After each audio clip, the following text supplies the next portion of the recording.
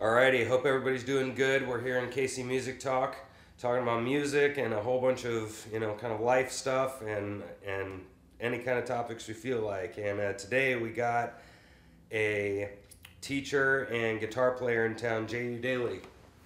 Hi, Rob. Thanks for coming, man. Thanks for having me. Yeah. So maybe if we want to start here, I probably met you at BB's. That's my At some memory. point. Yeah. With Alan and Mama Ray, and I know Bree's been playing with you guys a little bit too, right? Yeah. We rotate drummers, Mm-hmm. and Bree's one of the regulars. Yeah. Yeah, she's really good. She's been Wonderful. She's been on the show. Yeah. And how do you like doing the jam? Well, I like it a lot. I like playing the guitar. So it's been a good run. Actually, that jam was started in 1984, before Mama Ray ever came on the gig. Mm-hmm. Actually, I'm the only original guy left on the stage. Oh wow! I'm the last man standing. Yeah, sure. But that was started at Harling's upstairs. It was a club down on Main Street in Midtown. I'm thinking it was August, but it was sometime during the summer of 1984. Mm-hmm. And two of the original guys have passed, and the other two are retired, not performing anymore. Mm-hmm. And that leaves me. Yeah, wow. That's 35? Yeah, 35 years? That's I'm a not long good with jam. math. I don't like to think about it. No. But yeah, it started off, we just made a percentage of the bar. I think the first day we played, we made like $3.25 a piece.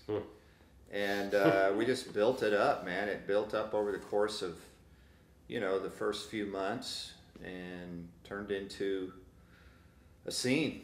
Yeah, that's cool. Yeah, I know I've been down there a handful of times, and I have a lot of lessons on Saturdays usually, so I can't always come down. But it's always really fun and usually pretty well attended. And yep, there's been half a dozen times over all the years where I thought, oh, this is probably it, and something happens and it just keeps going. Yeah, totally. And Alan cracks me up. Like watching him play, and I think I was talking to him one time that he doesn't really read that much, so he's just ear all day, right? He doesn't read at all. Yeah. He has perfect pitch, and he knows he's a walking encyclopedia of tunes, and he's a good fit for that gig because we have a lot of people come up wanting to do obscure or off the wall things, and 9 times out of 10, Alan knows it.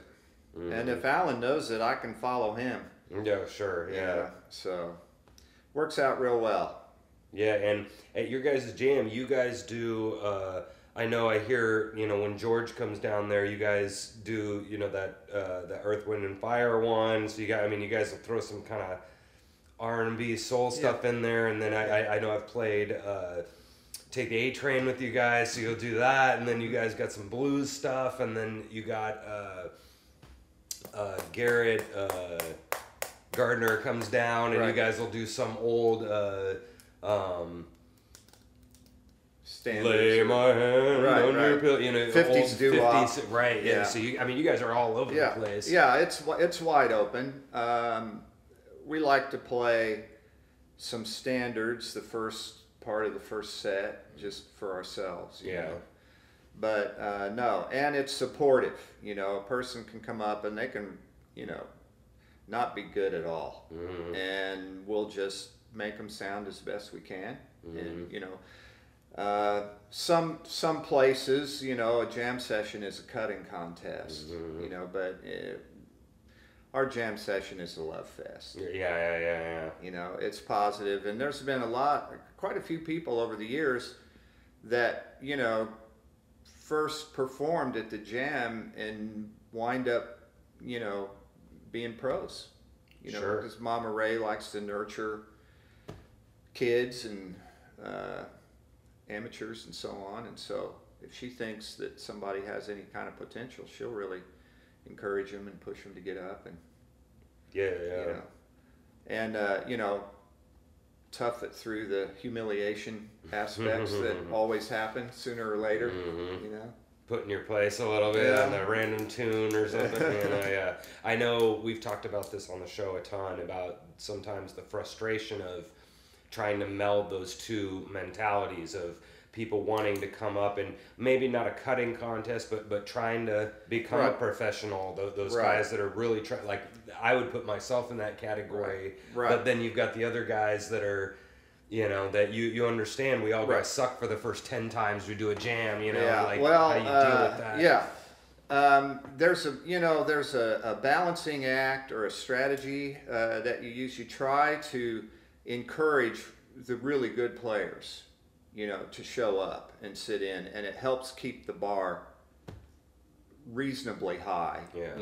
But at the same time, you don't want to discourage the guy that all he can do is play a 3-chord blues in A. We want those people too. But there's so many jams or situations where it's just the mean level of playing is just lower than what I like to be involved in, and Mama Ray's jam at BB's now, we try to encourage the really good players to show up and play, and we make sure that those people always have the A team behind them. And we try not to replace the whole band at once with players that maybe are a little less on a lower level, so that the people that aren't, an upper tier player have an upper tier of backing on stage. Sure. So it's all about support and encouragement and leading people along. I like to me the performing and the education, the teaching, all that stuff is not compartmentalized. If we have a house full of 3-chord blues guys, as far as I'm concerned, to play something like Take the A Train is educational. It exposes them to a little more changes, something that one scale won't work through the whole tune, that kind of thing. So I'm interested in that. I'm not interested in making somebody sound bad that I could make sound good on a simpler tune, Yeah. I'd say those guys, I always use the example of like Can't You See? A 3-chord tune, but you if they haven't ever played it, you just tell them the chords for 2 seconds, and they probably probably have it, or and if there's a horn player or somebody standing next to me and he goes, what keys is in, whatever, and I'll say, well, you can do this basically in A minor, but the bridge will go to B flat major. I'll try and help them out. I mean, I've been on jam sessions where I got no help at all. Deal with it. Yeah, and that's okay for me. You're right. But you don't want to humiliate somebody unnecessarily, and I've seen that happen. You got the wherewithal to listen to deal it, with it. Yeah. I mean that's obviously helpful. Yeah. I've been on sessions where there was definitely it was a competitive thing, going on. Yeah.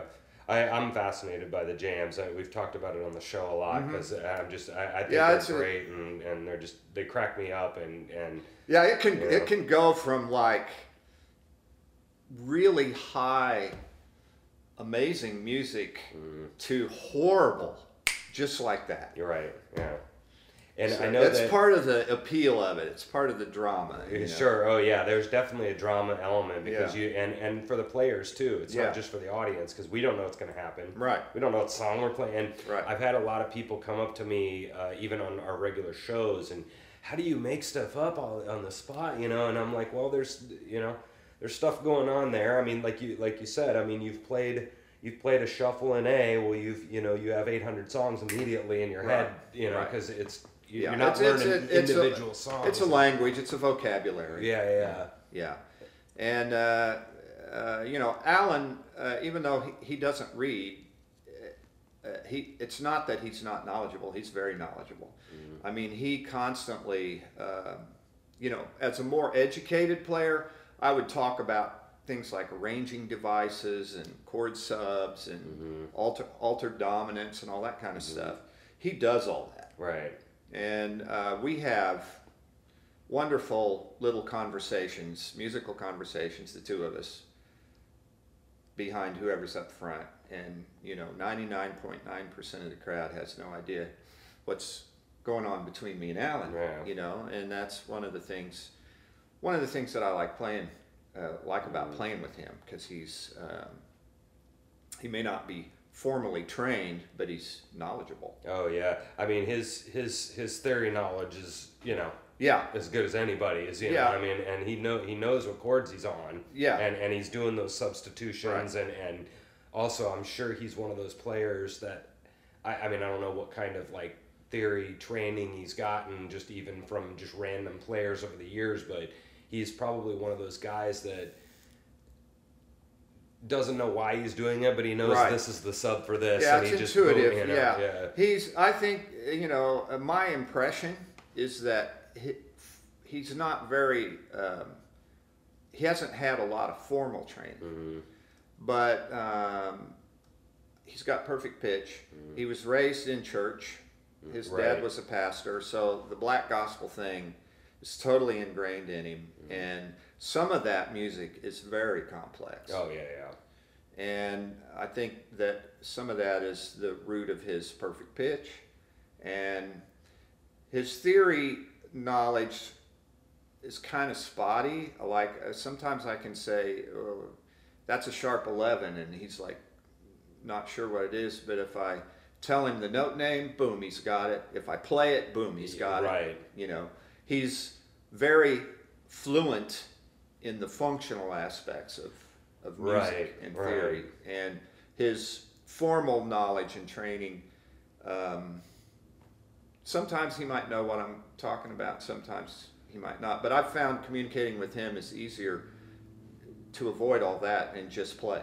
I mean, he's a wonderful player, and he's versatile, and that's one of the keys to success on that gig. Sure, yeah, and a lot of guys are like that. I met a lot of guys down in Wichita. A lot of my friends that were in kind of the jam band sort of scene, they were willing to fish and stuff, and so they definitely could play. I mean, they were good players, but it's that same thing. You'd go play this, and they go, oh, that. That's what what you're kind of meaning is they don't have the words for it, but they go, oh, that's sharp 11. I play that on the guitar all the time. Walk downs and stuff. Yeah, it happens with Alan. All the time. I'll say, well, that's a tritone dominant. And but I go bloom, and he goes, oh, right there. Yeah. And we've had requests. For instance, it happens more often that he knows the song and I don't. But there have been times where I knew the song and he didn't, and he'll say, what does it sound like? And I'll go, well, here's the form of the tune real quick. And I'll just play through the changes, out of time, just in 30 seconds. I'll go through the whole tune, just to give him the form of the tune. And he'll go, oh, that's like that old Tom Jones tune, blah, blah, blah. And I go, nah, I've never heard that tune. He goes, well, it's kind of like that, And then he just nails it. Right, sure, yeah, in 30 seconds. Yeah, and he never heard the tune before. Nice rehearsal, guys. Yeah. Here we go. That's the kind of rehearsal I like. Yeah. I'd kill for that schedule. I think when we first started that gig in '84, we maybe had one rehearsal. Right. And after that, never. Right, and that's part of the improv thing that I was discussing. I mean, you don't have to go practice, can't you see? If all the guys have known the tune, and it definitely not even for people my age, but people like Alan's age who's played Can't You See for 30 years or whatever. So take the A Train or whatever. That's pretty amazing. So, like, you were talking to me on the phone about all of your teaching stuff that you got going on. Tell me a little bit what you're doing with that. Well, I started teaching in the early 80s formally as a survival tactic to get off the road and still make a living with the guitar. And what I have discovered about myself over the years is that I'm very lucky, because if it has anything to do with the guitar, I like it. If I have a guitar in my hand, if I'm dealing with the guitar in some way or another, I'm a pretty happy person. And there's a lot of guys that are great players and they just loathe teaching. They resent the time, they don't have the patience for it. It's a different skill set, it's a different attitude. And what I discovered is that it's a guitar. I like it, you know. So I've taught privately, one-on-one. I don't like teaching classes, and I don't like remote type things like FaceTime and Skype. I mean, I do Skype lessons, I do FaceTime lessons, but to me it's suboptimal. The optimum is one-on-one, in person, every week. So that's what I've done since the early 80s. About the mid 80s, 86 was when I built my load up to the point where I quit playing full time, 6 nights a week, and I was on the road half the time. And that wasn't sitting well with the wife and kids, and you know, it's not conducive to good marriage and healthy kids, you know, being gone all the time. So my high point was 97 a week. I had about 3 dozen on a waiting list. But since, you know, I think since maybe the mid 90s, things started contracting. And I was kind of insulated from it because my load was so massive. But just the rise of the internet and the shift in pop culture away from guitar-centric pop music kind of decreased the demand. And all through the 80s and most of the 90s, I maintained, you know, 70, 80 students a week without any promotion or advertising. It was all just word of mouth and referrals from whatever store I was teaching at the time. And but things started contracting, and by the late 2000s, I think the crash in 2008, the stock market crash, affected it. Over the course of about a year there, I lost about 40%.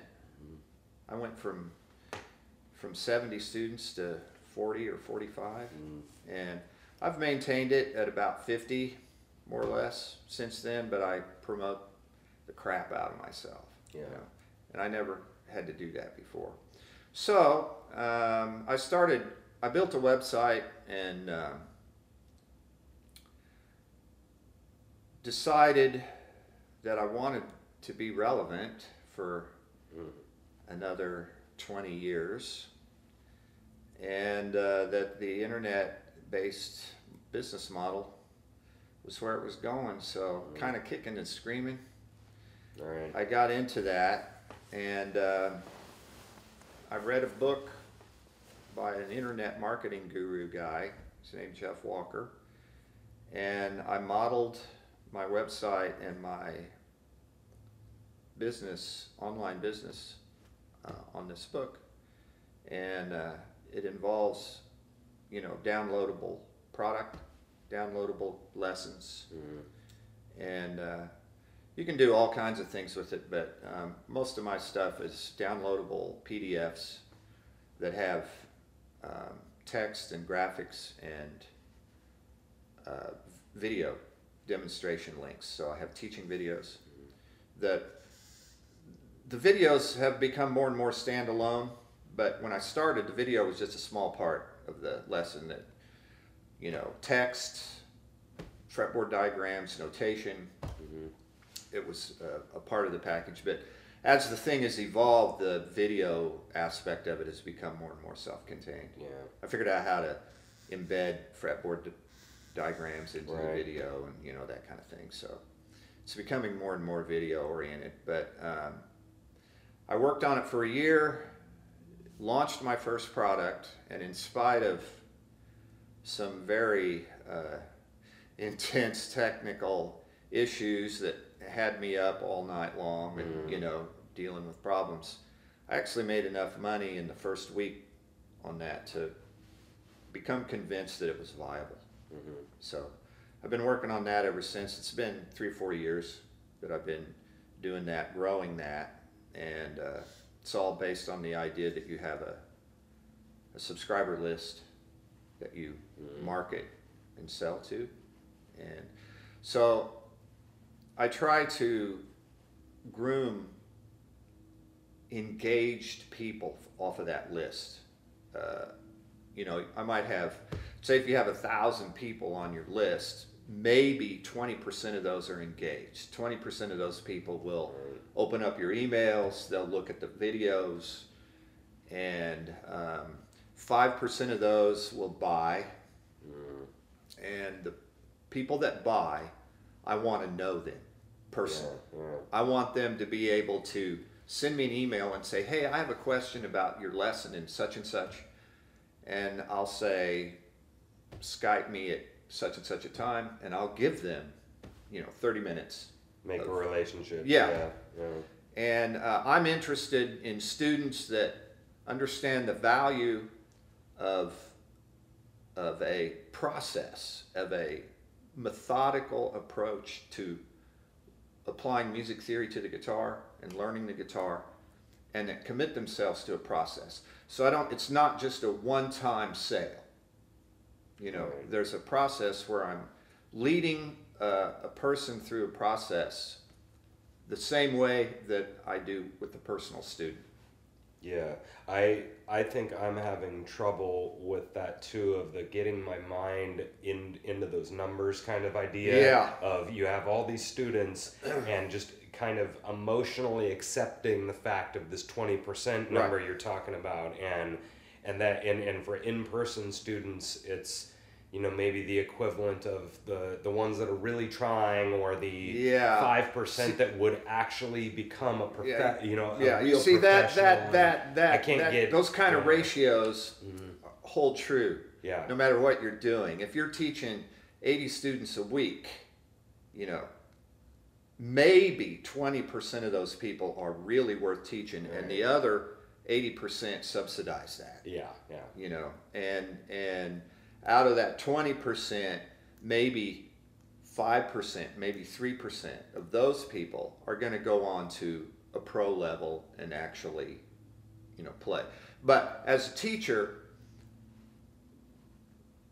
my goal is not 100% to produce pro level players, because there are way more valid reasons to take guitar lessons than I want to be a pro. Right. If you want to be a pro, that's great. I can help you with that. But there's many other reasons that have just as much value content to them. Other than that, so it's all good to me. Right. You know, if you want to get better at being on the worship team at church, right, and that's all you want to do, that's fine with me. Oh yeah. You know, I've actually had students who they had brain injuries, they were in a car wreck or whatever, and the music lessons were actually prescribed. Oh, you're linking up the by their doctor or their physical therapist. That was part of their rehab. Isn't that amazing? Yeah. That they would think that that's a really good idea. Yeah, I've had you know, elderly people with Alzheimer's and dementia that music lessons were part of their therapy. Oh yeah. You know, Triggers some old memories and yeah, that's amazing, right? Yeah, and so you know, all that is, you know, I want to instill value in the world. You know, I want to be positive. Yeah. Effect. Sure. You know, so all that is valuable and valid reasons to take guitar lessons. Sure. I mean, I've had quite a few students over the years that are pro. You know, I've got a couple that are in big name bands, but you know, that's a very, very small percentage of the thing. The other aspect of the website activity is it's kind of a potential retirement plan C, because A and B are not looking good. And you know, I've been self-employed musician my whole life, so I got no pension, you know, nothing. Yeah. And Social Security that will be available to me will be very helpful, but it's not enough to live on. You know? Sure. So, on the other hand, all I've ever done is play the guitar, which I love. So, in that sense, I've been retired all my life. So. Yeah, right. Every day's a, you know, not a day off, but every day's a vacation, sort of. You know, yeah. You know, I mean, the like I've said before, the dichotomy or the compartmentalization between work and hobby and vacation and not vacation. That's all kind of. I don't have those compartments. You know, if I go on a, you know, last spring, my wife and I went to Hawaii for a couple of weeks. It's a working vacation. You know, I was in Hawaii for 2 weeks, but I was working on a website, you know, creating content for the lessons. I rented a guitar, went out to hear some music. It's all half fun, half, you know, stuff to do. Yeah. It's all good, man. It's all music. It's all guitar. It's all business. Yeah. You were talking about with the students that come in and they have. The thing I love about the church thing that you mentioned is I'm hearing a goal in there. Yeah. You know, the student came and they're like, I have this worship service. I want to get a little bit better at that. I've had definitely students, because all my students are in orchestras at school, different a little bit than the guitar players. Yeah. But they're like, I want to not suck at orchestra. Yeah. You know, I don't really care about the contests. I don't care about symphony. I don't, you know, but I just kind of don't want to be like laughed at school. And I'm like, that's a goal. Right. I love that. Right. You know, and I get frustrated when we've talked about like parents and growing up with music in the home or whatever. Basically, everybody on the show has had the same story. My mom taught piano lessons. My dad had blaring country music my whole child. You know, everybody had it at home, and then so when they come in here, they have a mentality of at least some music and whatever. Well, a lot of my kids come in here and I'm like, well, what do you want to do? And they're like, well, I don't know. Yeah. You know, and it's different with the guitar players, I think, because the guitar players hear Smoke on the Water or whatever, you know, and they're like, I want to play that. Well, the kids that I'm in, they're told. You know, they come into orchestra and you're going to play this song and they're like, okay, you're going to sit here. Okay, you're going to wear a tux at the concert. Okay, and all the decisions are made for them on literally everything. Yeah, they're not improving and they're you know, they're just told. Yeah, I think with the guitar, there's a little bit more of a self-motivation thing going on. And you know, it's funny how what kids are inspired by, you know. I have students now that are, you know, 10, 11, 12. They bring me the theme songs from video games. Right. Yeah, that's funny. Some of them will bring in, you know, pop music. I say bring in, they go, hey man, get on YouTube and look this up, you know. It'll be some kind of pop thing that has no guitar in it at all, you know, but that's the music that they hear, they want to play. And so I'll say, okay, well, there's no guitar in here, but here's what the chords are, Mm-hmm. and you can play along to this. Yeah. You know, using these chords, even though there's no guitar in this music. Music is music. Right. You know, Teach them some sort of strumming pattern that Right. is similar or whatever. Right. right? Yeah, And yeah, then you know, and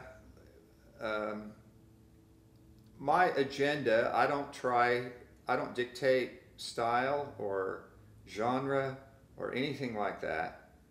I work with what the kids brings to me, what they're interested in. I have a hidden agenda, and don't we all? and what it is that I want that whatever it is that you do, whatever kind of music you play, whatever you want to do, I want it to be better and more intelligent because you've taken lessons from me. Yeah. Mm-hmm. And I don't have to like it. Right. You know, many years ago, I got a CD in the mail, and I was like, "Where'd this come from? I don't know. You know, what's this?"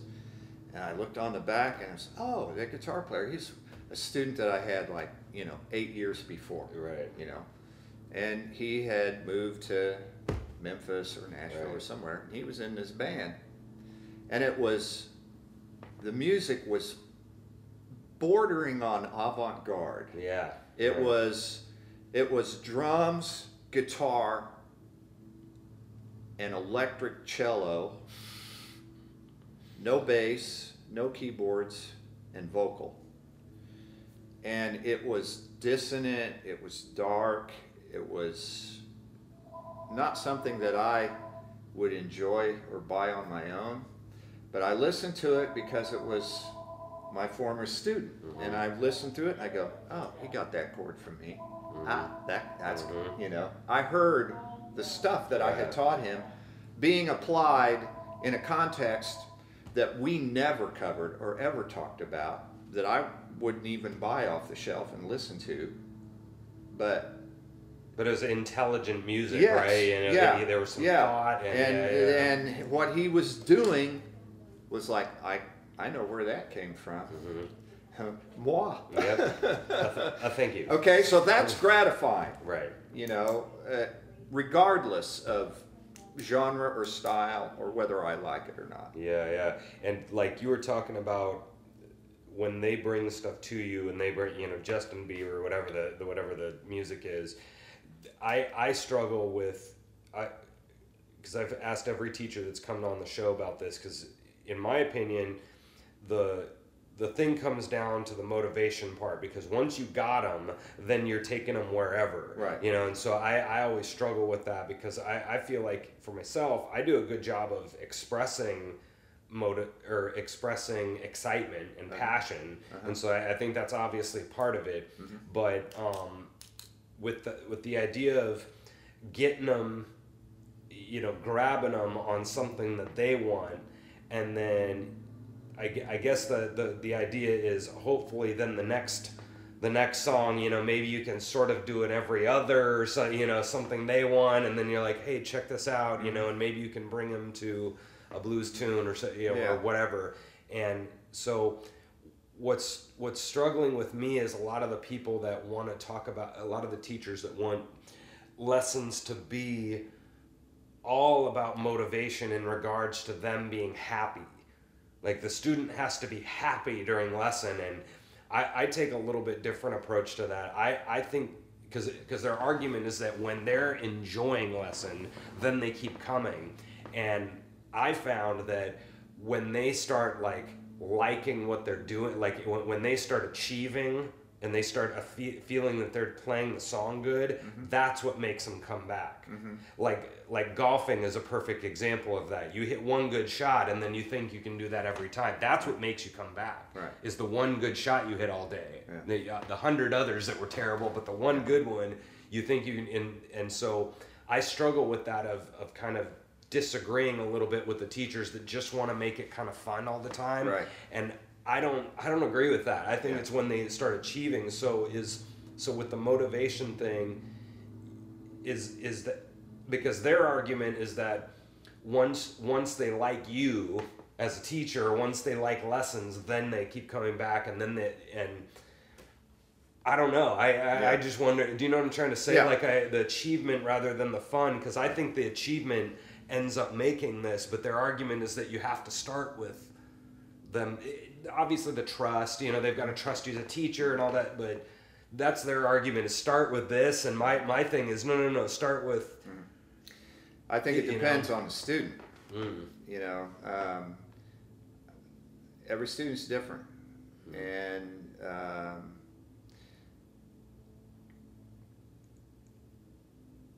Ultimately, the student has to be self-motivated.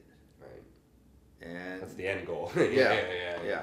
And that's the only way that there's going to be any kind of significant progress and growth. And, to me, some students need fun, and some students need discipline. It just depends on the student, and the same student can need different things at different points, in their progress.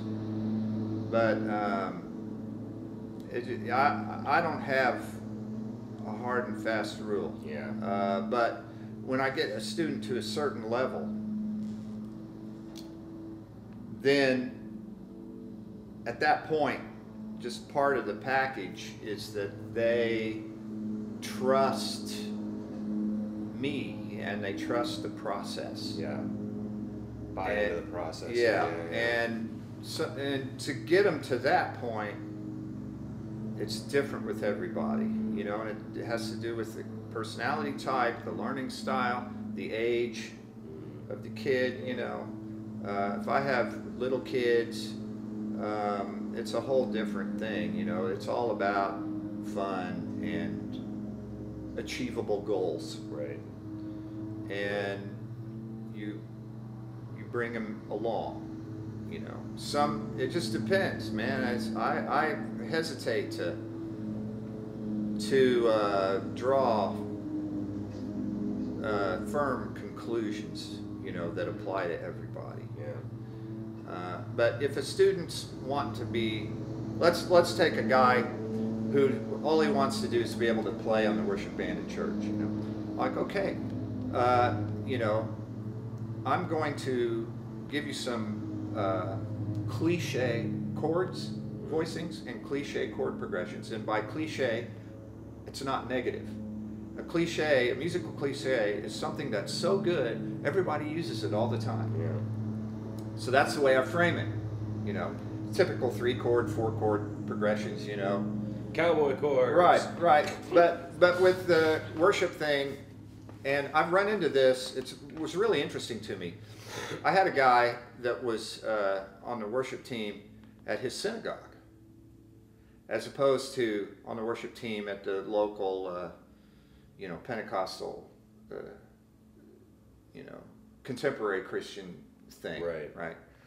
It was exactly the same musically, except it was all in Hebrew. Yeah, that's funny. But musically, it was identical. But anyway, so I'll show them, and a lot of those are, not to get too technical, but they're cowboy chords, but they have add nines in them. Right. Because that's kind of a meditative or a kind of a hypnotic sound, which is what worship, is all about. So I show them these typical kind of add 9 chords that occur in that kind of music all the time, and we spend, depending on their level of technique at the time, if 2 or 3 weeks or whatever, doing these basic things. And now I go, okay, now bring me your tunes, bring me the book that you have that you work out of for church, or let's get on YouTube and look at some of these things, and I'll put them together for you. And they, it's pretty immediate that they see the application of what I've shown them.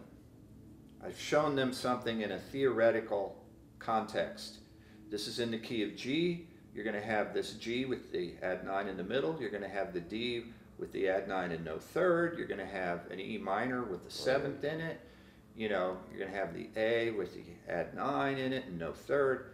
And I go through these kind of cliche progressions, and they immediately hear, you know, oh, that's what that song sounds like. That's what that sounds like. And you show them the cliche. You know, all musical styles are like 90% cliche. You know, you learn the cliches of the style. You got the style, and the rest of it's just, you know, booby trap here and there in the tunes, you know, that you have to remember. Booby trap's a funny word. Yeah, I mean, you know, jazz, like, to me, jazz standards are that way. Yeah. You know, the cliches are more complex, but 2-5-2-5-2-5. right, or, you know, 3-6-2-5 or whatever, you know, and then it goes to the bridge, you know, and so the bridge is different. You got to do this and that and that. But you know, you have cycles and you have all these schemes, you know, for putting chords and keys together. But in most tunes, there's one place or two places where there's like something that's disjunct. You know, I call it a booby trap. Yeah. You know, if you're playing all the things you are, you have this cycle, you know, F, B flat, E flat, A flat, D flat, G. D flat to G. That's the booby trap. That's the weird one. Yeah. The rest of it's cliche. Yeah.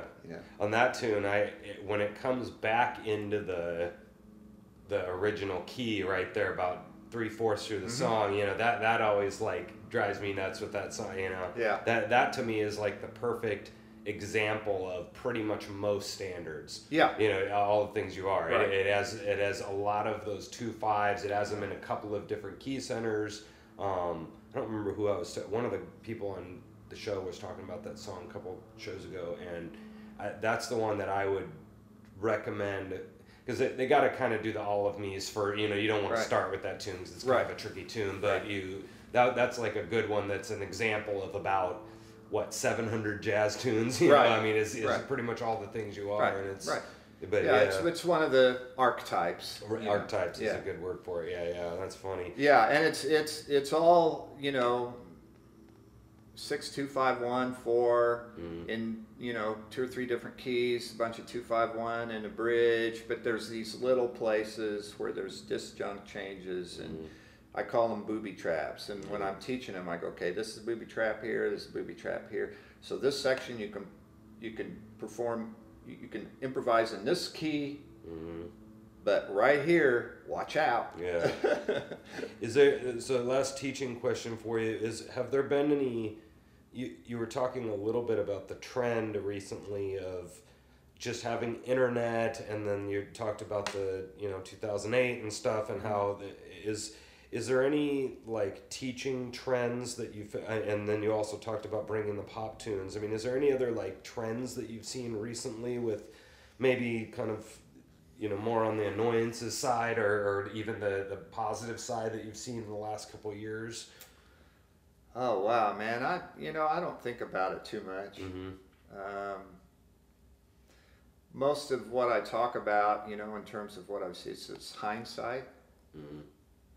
And every time I've tried to anticipate what's going to happen with music, with the recording industry, with pop music, with teaching trends.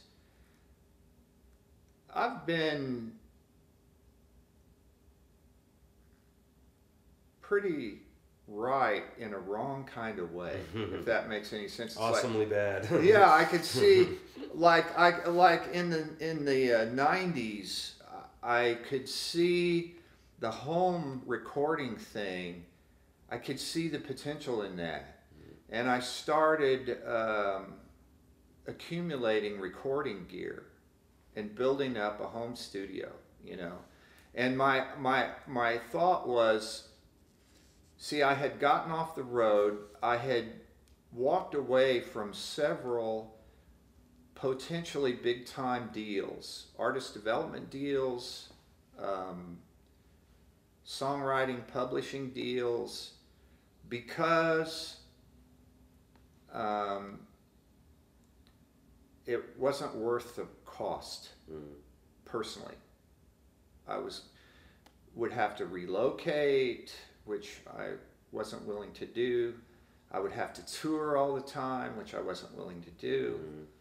And you know, in the old days, you know, in the 80s, 70s and 80s, you sign the trajectory, if you're lucky, was, you know, you sign with the label, you get this 6-figure advance, you go into the studio with their producer, you record the record, you're, you know, $500,000 in debt to the record label.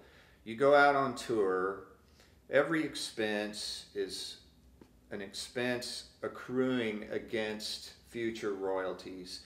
You wind up, if you're lucky, with a, you know, a hit record, a million selling deal, and you wind up making $20,000 because you're paying off the record label for the advance.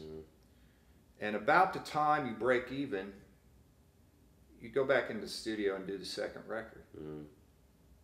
So you're continuously playing catch up. You know, and I know dozens of guys that went this route. And you know, one or two of them success, but at high price, and only they could say whether it was worth it or not. The other ones, if they lived, I'm better off than they are. You know, financially, personally, in terms of. For those guys, 4 addictions later too. You know, is a whole nother issue. And how many near-death experiences and so on.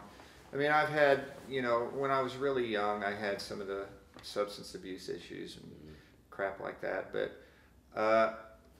pulled out of it at a relatively young age. Good for you. And we talked about that with Brian Hicks on the last show. I mean, I have the utmost respect for Brian and anybody like him. You know, I went through my you know, near-death deal due to drugs. You know, young, really young. I mean, I was 17. Yeah. Wow. And by the time I was 18, I was pretty straightened out. Good for you, man. Yeah, you dealt with that really young then. I mean, well, I was pretty extreme, pretty young. For whatever reason, I don't know how good I was. No recordings survived from that era. You know, we're talking early 70s. That's funny. But I was always the youngest guy in the band. And that, you know, in one aspect it was good because I was working. I was in with older established guys. The other side of the coin was I got into stuff too young because all the guys I was working with were older.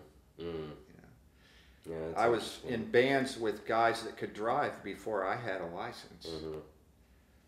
And so we don't need to get into the gruesome details of that era, but that plays into what I was talking about, the way things were done back at, you know, at that time.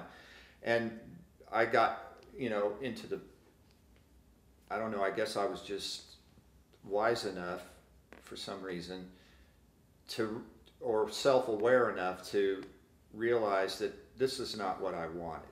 I wasn't motivated. I realized, I discovered, and it was kind of a hard lesson, but I discovered that I was not motivated by fame or money.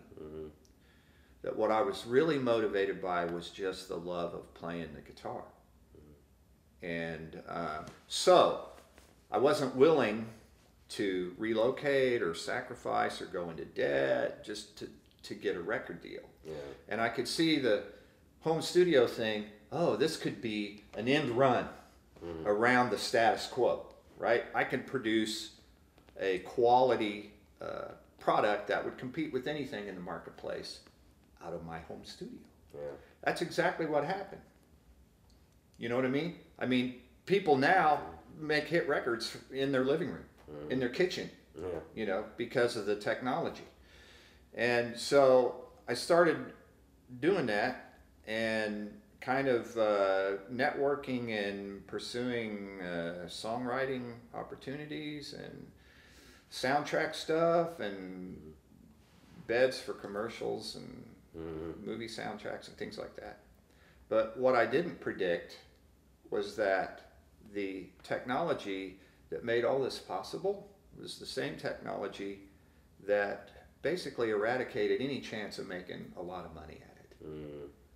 Because the internet came up and then all this stuff started going out for free. And, you know, I made a little bit of money with the home studio, but it didn't turn into a viable income stream. Yeah, juice wasn't worth the squeeze in that way. Yeah. And the money, yeah.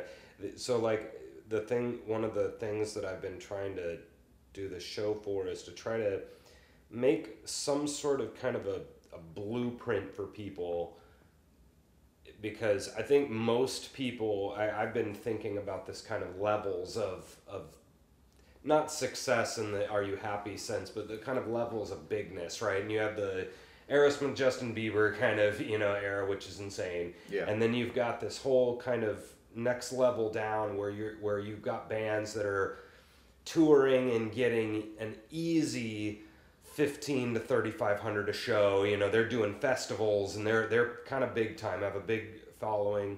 Then you get down to the next level that's maybe that, you know, at a point where maybe somebody like a Dave Hayes might be in that category, where they have a following in a city and they're, you know, maybe getting 400 to 1,000 as a band, you know, and they kind of have some shows, and then you have the next level under that of the, you know, where pretty much everybody is at, where they're always finding this garage band and they're getting 300 to 400, and then they kind of get kicked out of that club because they don't bring enough people, and then they just do this for like accidentally like 30 years. Yeah. You know, where they show and then they do 5 shows, you didn't bring enough, oh sorry, you know, like, and then you go to the next show, the next show, the next show, and then you just do this all around the city. And so I've been trying to think of kind of a blueprint on how to, because the Justin Bieber thing, that's just not, you know, that's not happening. A lot of people, that $3,500 a show playing, you know, sold out knuckleheads kind of level. Where maybe somebody like a Pure Prairie League is at right now. You know, they're not selling out Sprint Center, but they're probably doing still pretty good, you know. So I've tried to think about this idea of like, is it just the, you know, coming up with some sort of there's so many bands that are just a band, you know, and they've got 4 really good 50-year-olds that are killer at music, but it's 4 50-year-olds playing blues. Right. They've been playing 30 years, they're great, but they don't have a gimmick, they don't have, you know, is it the gimmick? Is it you as a player, you just got to kind of basically not be flaky? You know, I mean, it's not about really your talent. Is that, will you answer the phone? Will you show up? Is it really that all these bands just have no idea how to do the business side and they're not advertising? Is it that you aren't getting a right amount of people and setting goals at the beginning? So or is it just the people that you're in where you're just having fights? Is it the literal town that's a problem? You know, that's what I'm kind of rolling. You can tell I'm probably pretty philosophical with what is the issue of and I think it's probably a handful of any of those things for every band. I mean, what's your opinion on that? I have a lot of. You're smiling. I am.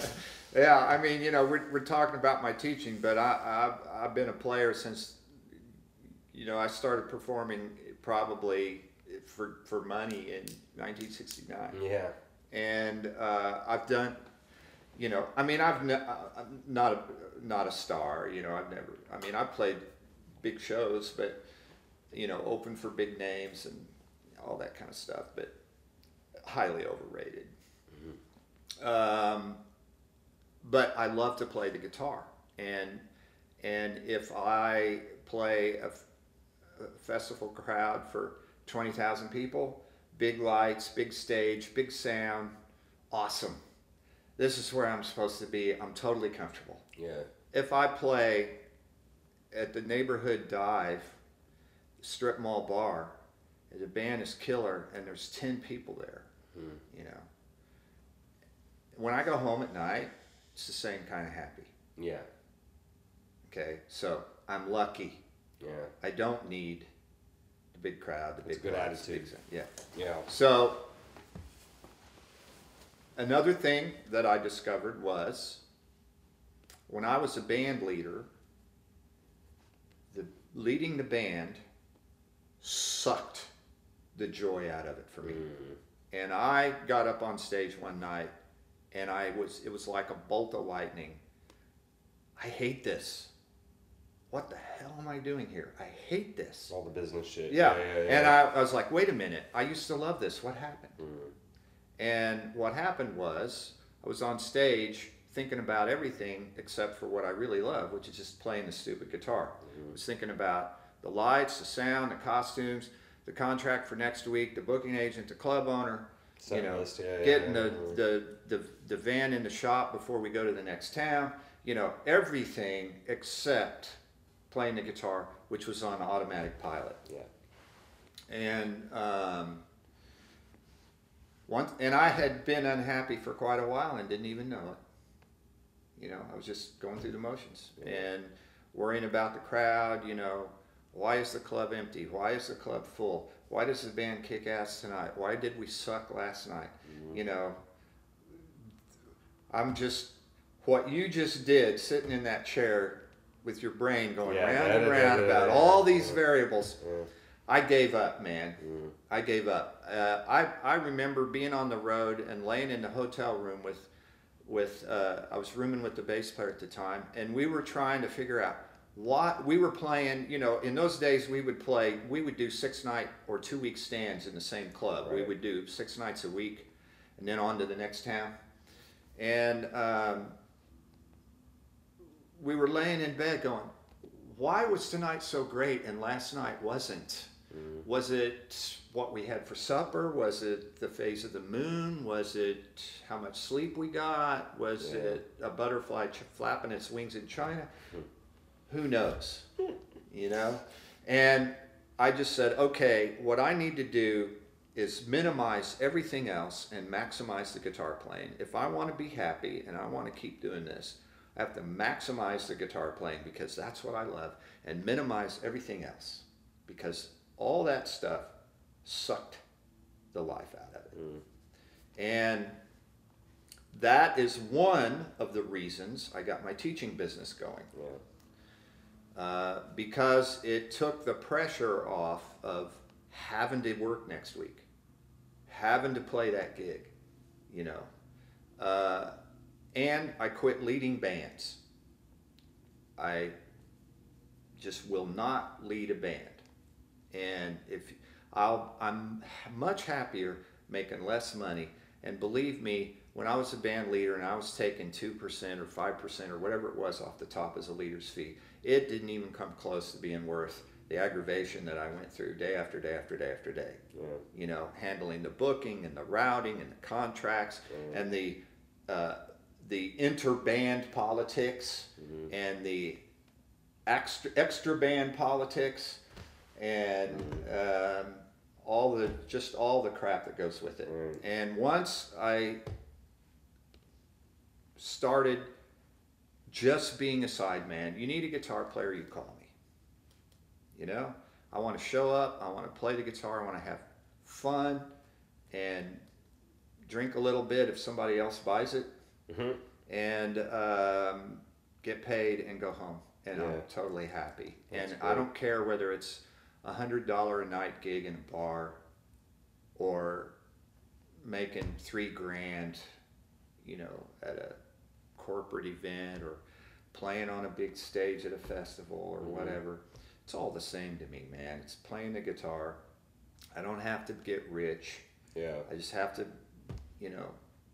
get by, be reasonably comfortable. And you put all these activities together, the gigging, the teaching, and anything else that I can do, the selling the stuff off the website, there was a period of time where I was doing recording sessions in home studios. There was like a little network of home studio guys that were doing commercials and whatnot, you know. And I'd get these calls, and I'd go over to somebody's basement studio and make $50 for 30 minutes, you know, of putting a track or 2 tracks down on a 30-second commercial, you know, stuff. I was doing part of that. I would do that in the mornings. I'd go teach in the afternoons. I'd go play a gig at night. And it was all guitar and it was all music, and I'm happy that way. Yeah. And all the opinions about what it takes to be successful that I have are opinions that are basically gained in hindsight. Sure. I just kind of, you know, I make plans and strategies and start following through with them, and something always affects them and causes a shift in direction, and then that causes me to change the plan, you know. So did the plan seem worthless? I mean, no, is that kind of what? No, I think the plan is necessary, even if it's wrong. Yeah. You plan you gotta have one. Yeah. because that gets you started. Yeah, yeah. But then you have to be adaptable. Yeah. You know, and I can see like what I went through with gigging, where I got to the point where I wasn't having fun anymore, and I had to decide, I had to figure out, why am I not having fun? What needs to change to make this fun again? Well, the short story is that I needed to not be the band leader. Okay, so I love gigging. I still gig. You know, I'm gigging 2 to 4 or 5 gigs a week. Yeah, which is great. Yeah. But it's you know, they're $100 gigs basically. I mean, some of them are more, but sure. But that's part of the picture, and about half the gigs I play are solo, and I'm lucky again because I can do that. I can sing, and I can do an acoustic guitar thing, you know, with a looper, and go play solo gigs for $150 plus tips, you know. So I like doing that, but I also like teaching because it's stable. It's stable money, and it sounds like it's not a drag for you. No, it's not. It's not a settle for. You no, know? it's not. No. I mean, I'm so into it that I wrote my own method book. Yeah. You know, so that's indicative that it's not just something I do as a fallback because I can't make enough money gigging. You know. So speaking of fallback, that's what happens I think with a lot of people. I heard Stephen Colbert say this the other day. He's like, I don't have the constitution for hardcore alcoholism, so I have to say jokes all day or else I go a little crazy. And it's sort of the same with us, right? Like where we were talking about the students, where what I would probably tell a kid is if you're going to go into music, you kind of have to. Like emotionally, like you were saying, that I love the guitar, and if I'm not playing guitar, I kind of go a little crazy. Yeah, and not I want to happy. kill myself, you know, metaphorically. So that's where I kind of am torn between what you just said, because of I just kind of don't want to deal with all of these questions, you know. Right. And so that's where I think the teaching is a great idea for that, because you have this kind of supplement, and then you don't have to. You don't have to make the decision of whether you're going to to play this gig that sucks or Right. not make the gas bill next week. Right, and so that's where I'm torn, because I feel the same way. That, like, I heard somebody talk about it was a multi-something they described it as a person who's really good at a ton of things. They can be a secretary and a this and a farmers or like that. They have many, but I'm not. In music, I'm a multi-person because I like a whole bunch of different genres and stuff. But in the world, I'm a specialist. Right. Because I can't do anything else. Right. I literally, I'm dumb. the same I way. can't do it. I don't have any other skills. Right. And so with this playing stuff, that's where I'm struggling with, because I want, with the whole idea of worrying about all this advertising and stuff, I'm a little bit different. I do enjoy going to, you know, an Eagles Hall and playing for 15 people, you know, but I have to be honest that any dive bar, but it's full, is always more fun. Right. You know what I mean? Yep. You know, the American Legion that's full as opposed to the Eagle Hall with 15. Right. So I have to go like, okay, well, you know, what does that mean then? Well, Right. it's obviously, you know, setting up this hierarchy idea where, Right. well, obviously this is better, Right. you know, and I think Right. you're kind of mentioning that there isn't, or you're kind of talking about that you don't feel that hierarchy. You're happy, you know, almost not whatever Okay. happens, but do you know what I'm saying? Yeah, So- I understand. So I want this thing. Yeah, I to understand what you're saying, and I'm Yeah. not saying that some gigs are better than others. Right. You know, yeah, man. You know, That's why I want to care about all of the, you know, I want to like, you know, sit here and yeah. you know do. Well, the all I can tell you is what I've done, and what I've done is I minimized everything else and maximized the guitar playing. And the way that you do that is that you hook up with guys who love what you hate. Yeah. And, you know, Mama Ray, she's not all that active now. I mean, she's getting up there in years. And the BB's thing, the Saturday afternoon thing, is pretty much the only thing she does. She'll play elsewhere every now and then. But in the past, you know, she was one of my sources for work. She did the promo. She did the marketing. She did the contracts. She handled the money. She handled the drunks. She handled the club owner. Yeah. She handled the booking agent. And I just showed up and played the guitar. Right. Okay, so there's been, you know, quite a few guys or people like that over the course of my career where I recognize the value of what they do, and I make myself valuable to them.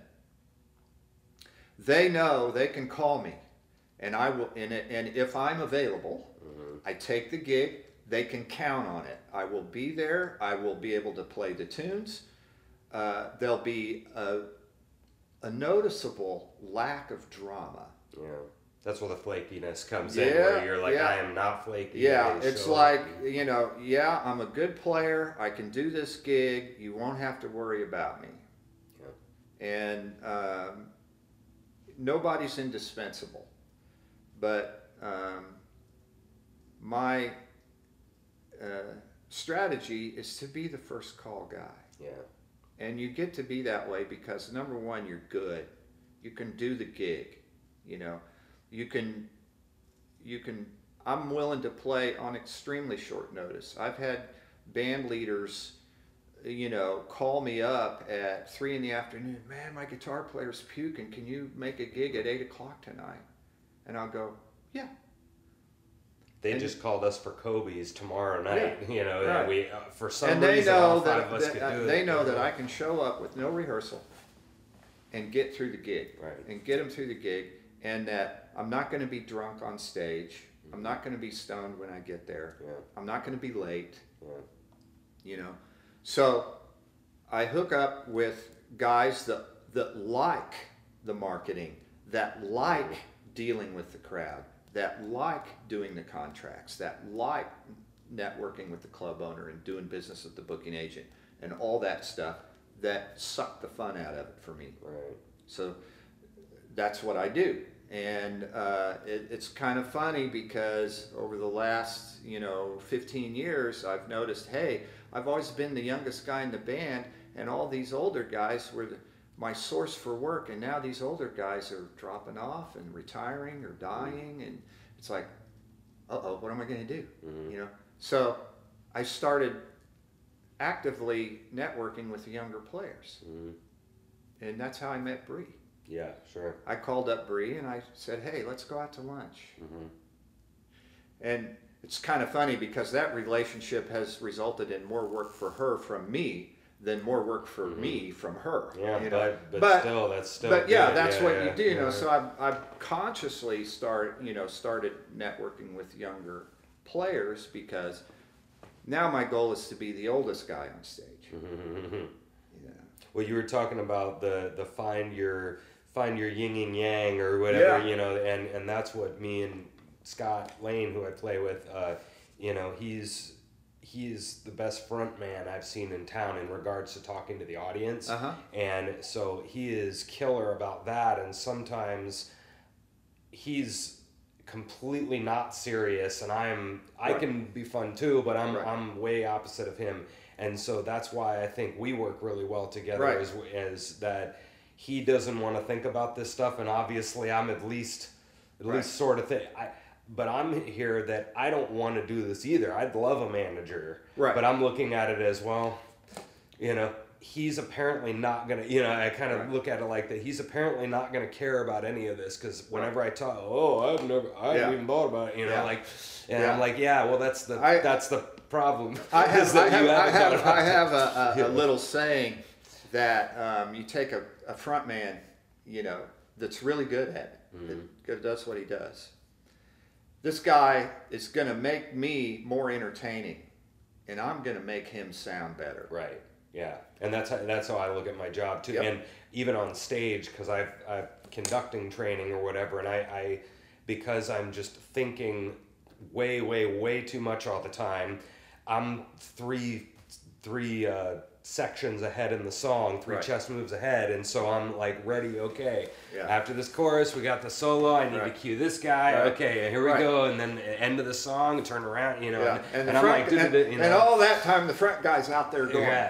But that's great, because I literally don't have to play the whole show, because a lot of solos I'm literally putting my instrument down and not playing through every single verse, because I'm doing little snippets of accompaniment, and so that it kind of works really well in our band, because I have all this extra time and I'm just coming in with my little background vocals, and I don't have to remember everything, and I'm freeing him up to think about what song we're gonna do next and talk to the audience, and so it kind of works well. And so I 100% understand why everybody wouldn't want to deal with any of that extra crap. And for me, it's almost like one of those things, like if I don't say jokes all the time, I'm going to go crazy. That's kind of how my personality is if I don't think through all this stuff and have my ducks in a row, I go a little crazy, because those people that are like, all right, here we go, and they're just walking around like in life in general, okay, where am I going? I don't know, and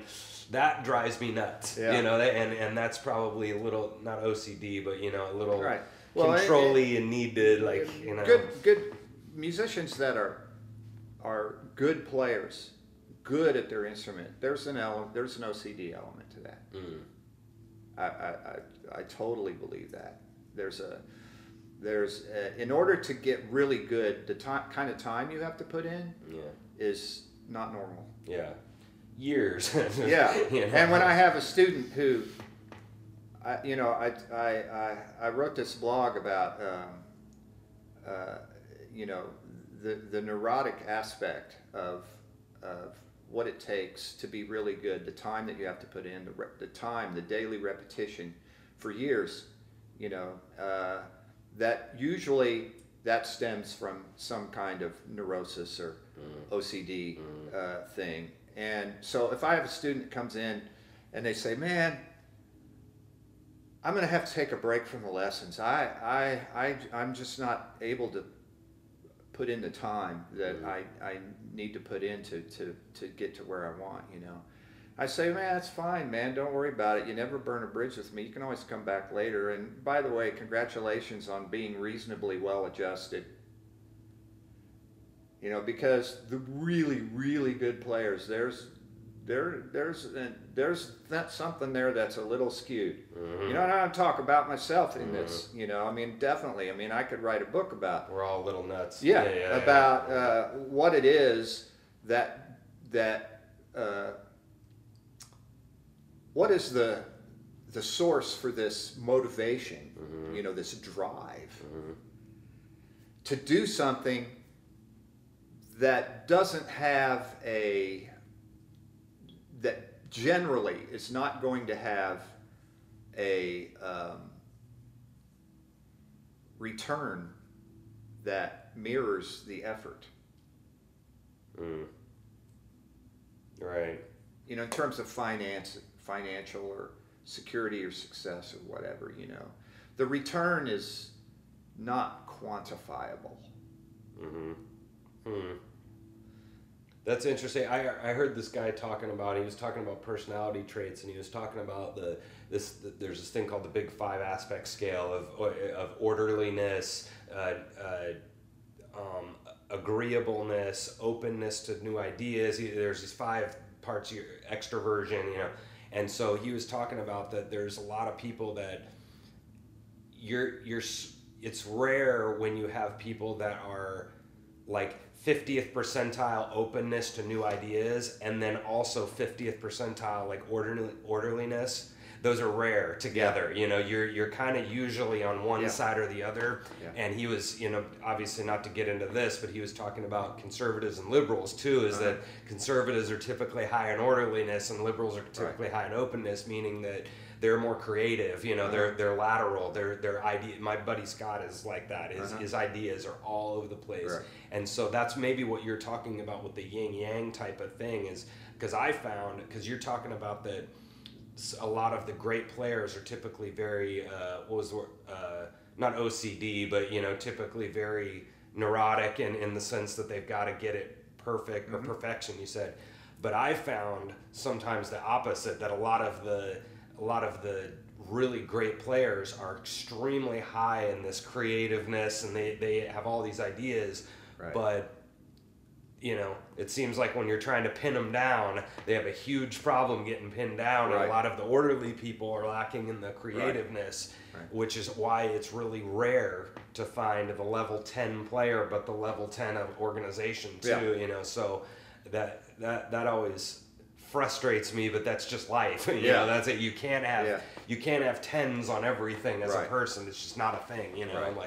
So that's always just funny to me, and maybe I'm just realizing that the orderly part is more in my personality and well, self-awareness is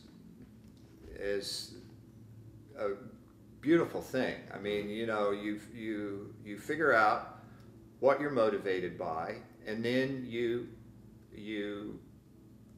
stack the deck as much as you possibly can to live in that place. And life isn't controllable and stuff happens, but overall, me figuring out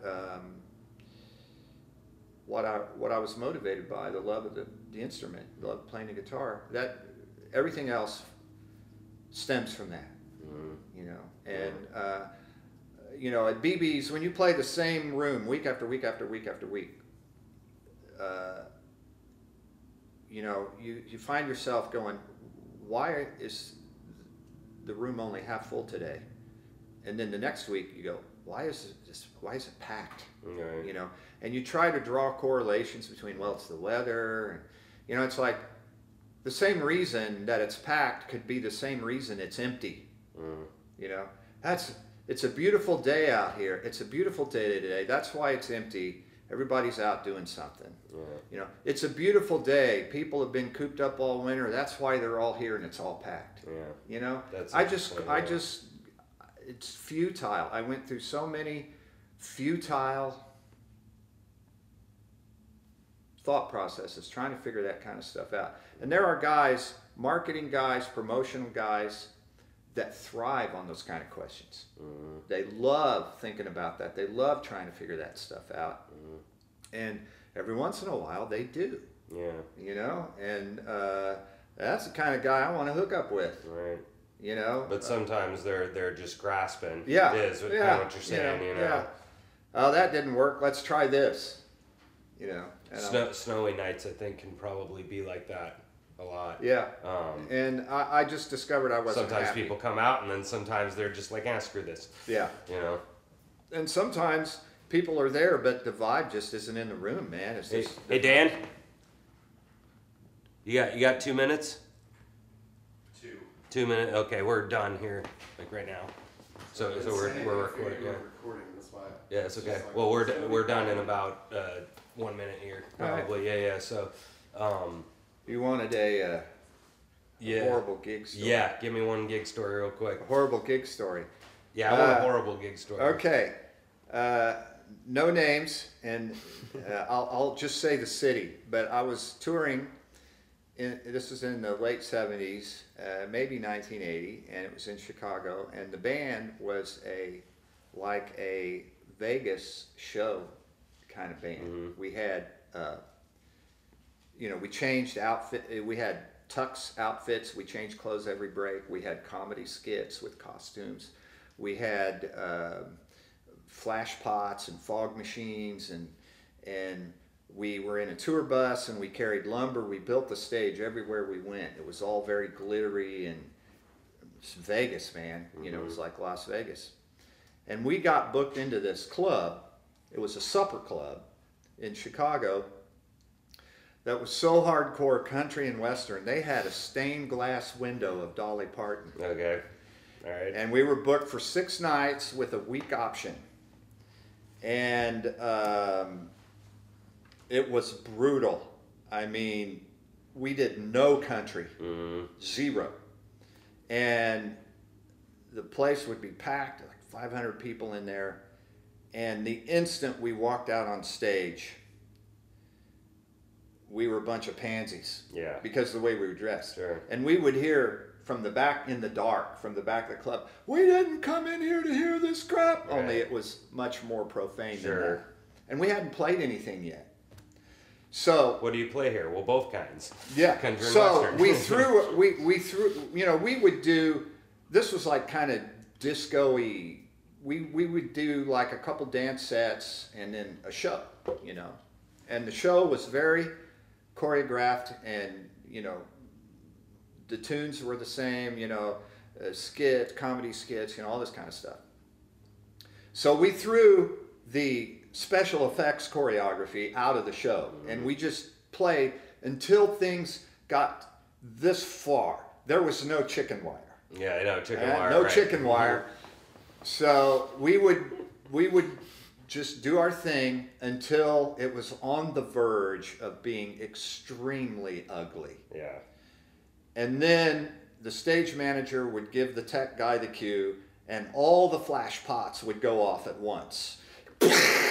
All this ordnance, fog, and everything. Everybody'd go, yeah! Like that. And we'd get through the night that way. Funny. We did that for a week. At the end of the week, the club owner took us out to dinner to tell us that he wasn't picking us up for the second week option. Mm-hmm. Yeah, you guys got a great show, just not right for this room. You're like, yeah, thanks for not picking us up. We appreciate it. Well, anyway, during the course of the conversation, we discovered the booking agent had told the club owner that we had a country and western floor show and that we were all from Arkansas. Oh. Pulling John Belushi on that one, Yeah, that's funny, man. Yeah, that happens a lot. The booking agent didn't care. We need a gig. Booking agent was getting his 15%. Yeah. And he didn't have to die on stage every night. Yeah. What a turd. That's funny, man. Yeah, I mean that's funny now. It's pretty funny now. That's show business right there. Stained glass window. Yep. Dolly Parton, man. We play both kinds here. Country and western. Well, thanks for coming on the show, man.